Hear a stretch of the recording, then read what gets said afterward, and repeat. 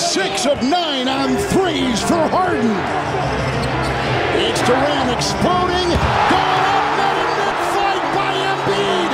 Picked up by out there for the Sixers. A fake, another one, Embiid. Oh! Rejected, erased inside Jackson. What's good, everybody? Welcome back to the All Things Basketball Podcast. I'm your host, Vic Lopez, as always, and I'm back with an episode as well as the NBA. The NBA is also back from All-Star break, and it didn't disappoint, not even a little. I want to announce, obviously, first, the Kobe video is going to be coming out latest Monday for the YouTube channel. As always, on the next pod episode, I will drop the link on it. If you do follow the YouTube page, if you are subscribed to it, obviously, if you're on the lookout for it, you're going to see it before the next episode comes out anyway. But without further ado, I want to jump into just kind of what was going on with all the games. I'm not going to go over every single game. I am going to go over a couple of them, obviously, some of the ones that I did watch. But I do want to get right into it so I can get this episode out of the way. Some teams continuing where they left off and others looking to right the ship, right? So Cavs versus Nuggets off the bat was a great start to the second half of the season as a fan. These are the kind of games that make you proud to be an NBA fan, and this was the kind of game you have no idea who's going to win throughout the entire time, up until pretty much the final seconds. And this is one of the reasons I love the second half of the season, especially when you see the standings as close as they are.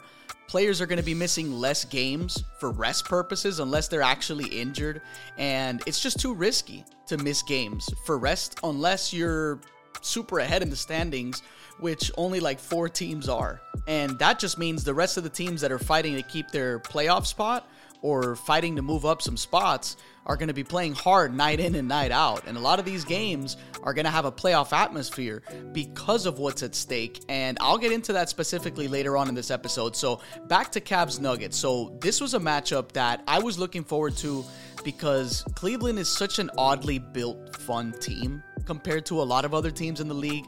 Obviously because they play with 2 towers in Evan Mobley and Jared Allen, along with 2 dynamic, hyper-aggressive guards in Garland and Mitchell.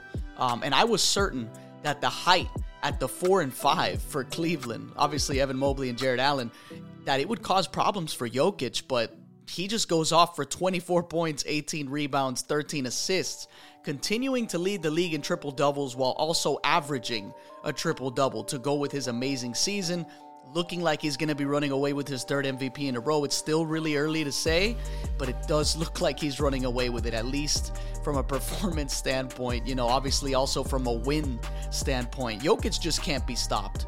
Okay, the only way you're going to beat Jokic, as I explained on the last podcast, is by punishing drop coverage, right? Getting up and down as fast and as often as possible, right? If you can't achieve those 2 things, if you can't punish drop coverage and get up and down the floor quickly, you're most likely not going to beat the Nuggets. And the problem with this matchup is that, according to Second Spectrum, wherever you get your stats, like StatMuse or wherever else, the Cavs are dead last in pace. Okay, part of that is obviously because of Mobley and Allen together at the same time. Mobley is actually pretty mobile though, but when you have both of these guys out there, it means the speed of the game isn't going to match up with a lot of the faster squads out there. Good news for the Cavs is they do have a lot of versatility on their roster, so they can play in a bunch of different ways. But when you're dead last in pace, it already sets you up for failure against Jokic because he loves to play in the half court, right? So you're basically playing to his strengths when you're playing slow. So, that being said, Mobley went off for 31 points, 2 for 4 from 3, while Mitchell and Garland did their thing, 22 points each. You got a nice 14-point, 13-rebound game from Allen. But after that, it wasn't enough contribution from everyone else. And the obvious problem that I continue to see with the Cavs all year long, and it was something that I expected, just the missing piece of the puzzle, and that's the small forward position, right? They need a small forward that can reliably contribute on both ends, and I just don't see it with Okoro. 2 points in 20 minutes? Not a single 3-pointer attempted. The last 5 games for Okoro, okay, just for some random context, 7 points, 7 points, 6 points, 5 points, 2 points, which was this last game that just happened. it just doesn't cut it for me. Like, yeah, he's a pretty good passer. He's a pretty good defender. He moves off the ball. You know, he's pretty active, but he's just not aggressive enough. He doesn't pose as much of a threat to make the defense think twice about him, and that's why he's just the weak link on this starting lineup. You know, the next level for the Cavs is obviously when Mobley gets more reps, but when they figure out the small forward situation, that's when they're going to change and get to that next level. They're a solid team otherwise, obviously, sitting comfortably. But, you know, the Nuggets are so deep that if your bench doesn't show up, it's just not going to happen for you. You know, the Cavs shot 23% from three. You know, the Nuggets shot 47% from three. So as close as this game was, looking at it with a magnifying glass, aka checking the box score, you know, Jamal Murray had an awful game for his standards. 3 for 11 from 3, 6 for 19 from the field, but it didn't matter for the Nuggets. You know, Michael Porter Jr., who felt like he never missed a shot, 8 for 14 from the field, 6 for 10 from 3. He was money and has been money for the Nuggets. You had Caldwell Pope raining threes, shooting 4 for 4 from 3, you know, cutting to the basket, just doing Caldwell Pope things. You know, no Aaron Gordon in this game, right? Because he's obviously still out with an injury. So this was a great win for the Nuggets. You come out with a win on a bad game from Murray, no Aaron Gordon, and on the road in Cleveland, that's a huge win for them. You know, and the Cavs do have some good cushion. You know, there's some room for error, technically speaking. So sitting comfortably at 4th, right, as a 4th seed at 38-24, not a huge loss for the Cavs, but they can't afford to head down that path, right? They need to stay solid. They need to keep winning games and maintain home court advantage. Now, for the next game, the Celtics beat the Pacers in overtime, 142-138, right? Now, I didn't watch this game, and I honestly wish that I did, and I'm going to have to give that one a watch on League Pass over the weekend. But from the looks of the box score, it was one of those ugly, high-volume, inefficient nights for Tatum. But a win is a win for Boston, right? They'll take it. Tatum had 31 points, but, you know, 9 for 25 from the field, 3 for 12 from 3. I mean, it's really my only concern outside of health for the Celtics. They just love to chuck threes, you know, at insane rates. And obviously the Celtics have to thank God for Jaylen Brown. You know, 30 points on 11 for 24 from the field, 3 for 5 from 3. He just provides that ultimate plan B when things aren't going well with Tatum, right, or anyone else, right? Jaylen Brown is just an awesome plan B for you. And then you have Miles Turner in this game. 40 points on 13 for 15 from the field, 8 for 10 from 3. I think Rob Pelinka is smacking himself in the forehead after seeing a night like that. Just a guy that's going to anchor your defense. He's mobile. He spreads the floor. What more can you ask, right, from a guy that plays his position? Then you have Tyrese Halliburton with a typical 22-14 game. Just incredible floor leadership and understanding of the game at such a young age. Just super impressive to watch. You know, just one of those guys that's going to continue to get better and better and better, which is really scary and really awesome and promising for these Indiana Pacers. I want to move on to the next team here on this list. I have the Orlando Magic, who were 5-20 at the beginning of the season. Okay, now 25-35 with another win.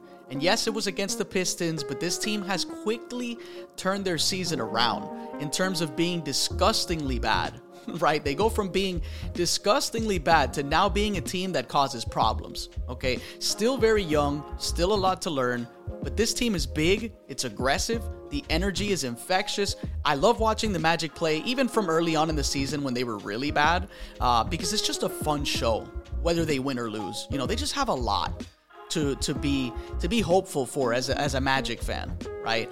Next game here on my list, Sixers. They beat the Grizzlies 110-105 in one of the ugliest shooting displays that you'll probably see from Ja, Jaren Jackson, Desmond Bane, Dylan Brooks at the same time, right? Triple J, 1 for 7 from 3. And by the way, one of those threes, if you guys, I don't know if you guys watched that game, but one of those threes was just like a crazy heave, right? Didn't even look like it was going to go in, and it did. So 1 for 7 from Triple J.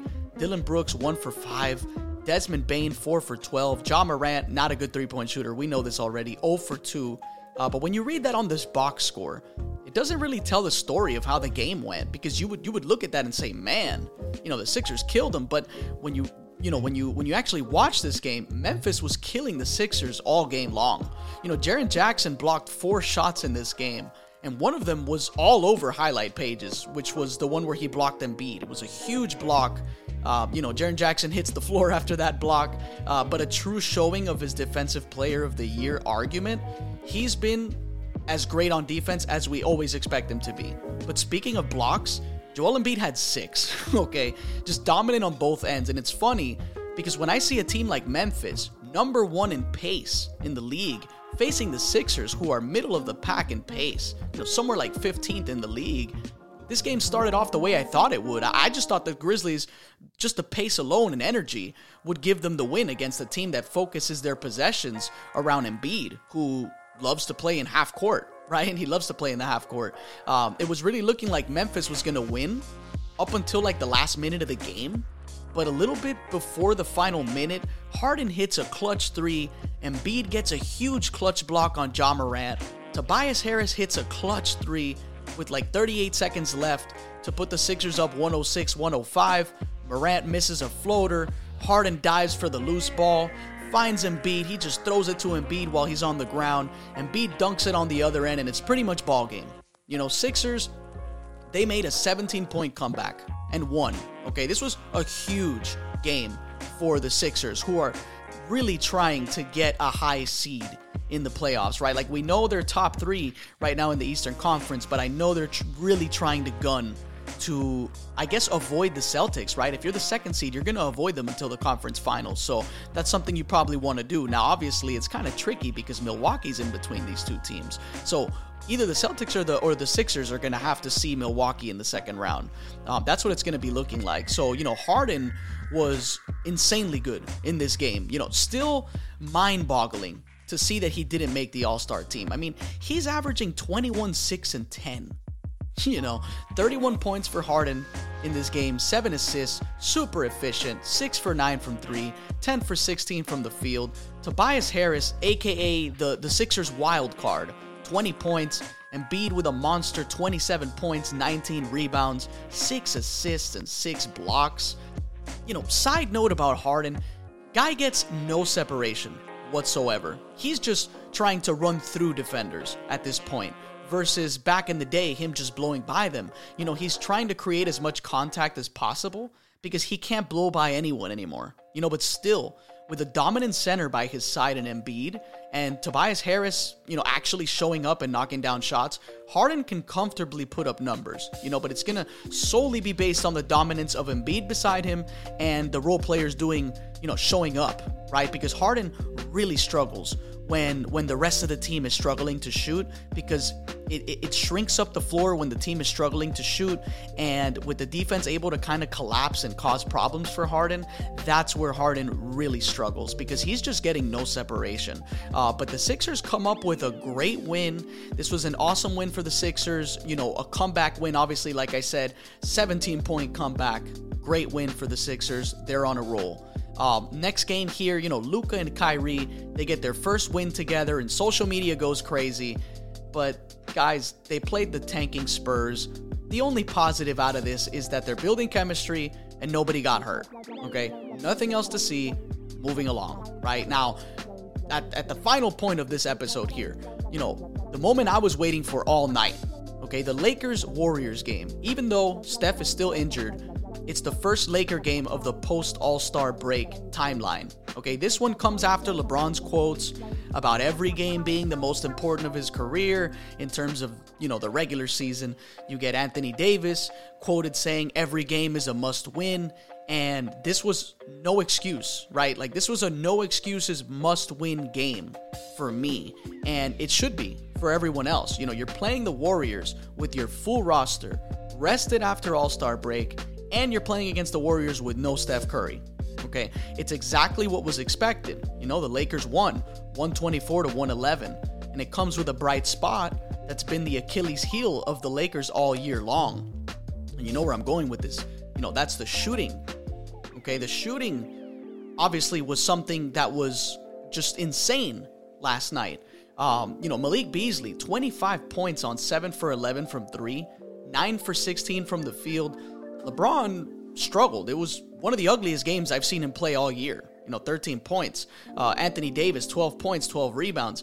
This was the role players' night for the Lakers, and I'm cool with it, to be honest. The less work Anthony Davis and LeBron have to do for the Lakers to win a game, the better it is for the long run, right? Like, there's going to be a small percentage of Laker games where these two, Anthony Davis and LeBron, have nights like this, and the Lakers actually win the game, right? Like, that's going to be extremely rare, and you hope that whenever LeBron and AD, randomly don't show up, that the team does, and they can actually come away with the win. It was pretty crazy to see, but obviously you can't get too ahead of yourself when you're watching this, because you have to remember the Warriors are not at full strength, and it was a crazy shooting night for the Lakers, which is something you probably have to be cautious about, right? You don't want to get too hyped about it. You don't want to get too excited, because the percentages will eventually average out, right? Like, if you're a 36% three-point shooter and you shoot 60% on a good night, eventually you're gonna most likely just go back to your average, right? Like, it'll level off, right? Maybe another night you only hit about, 30% of your threes, and then you start to kind of hit your normal rate of three-point percentage. And that's why I don't want to take too much from this. I don't want to get too hyped about this kind of game. As good as it was, the energy was awesome. It was a great showing from pretty much all the role guys. Austin Reeves, just highlight play after highlight play, up and unders, jumping and double clutching in the air, making these crazy layups, getting a lot of foul calls, being aggressive, attacking the defenders, moving the ball. Lonnie Walker obviously putting up some points on the board. Jared Vanderbilt, who didn't score a lot, but he grabbed, I think it was 9 boards. I'm not looking at the box score at the moment. Energy guy, just making things happen. You have Hachimura, obviously, putting some points on the board. Just being a solid role player. Dennis Schroeder, obviously always aggressive, gets to the basket almost at will. The shot is the only question I have with Schroeder, but when that shot is falling and he is at his best, he is a huge factor for the Lakers, especially off the bench. It was a breath of fresh air to watch those guys win a game for once without having to put a load on LeBron and Anthony Davis. Still though, like I said, it's just one game, okay? Warriors, not even at full strength, okay? But if you're the Lakers, you take every single win that you can, every single one. And, that's going to do it for this quick episode. It was a lot of fun, it was a lot of good games, a lot of tight ones, some overtime games. Just, obviously between the Utah Jazz and Oklahoma City, there was a lot of games that were played last night. I was able to watch a couple of those, and I'm going to obviously go back and watch some of the ones that I wasn't able to catch over the weekend. I'll try my best to drop a pod over the weekend. It is going to be a pretty busy weekend. I'm finishing up that Kobe video. I'm going to be at a couple of travel basketball games early in the morning tomorrow. And yeah, that's going to do it for this episode. This is the All Things Basketball Podcast. I'm your host, Vic Lopez, as always, and I'll catch you guys on the next one.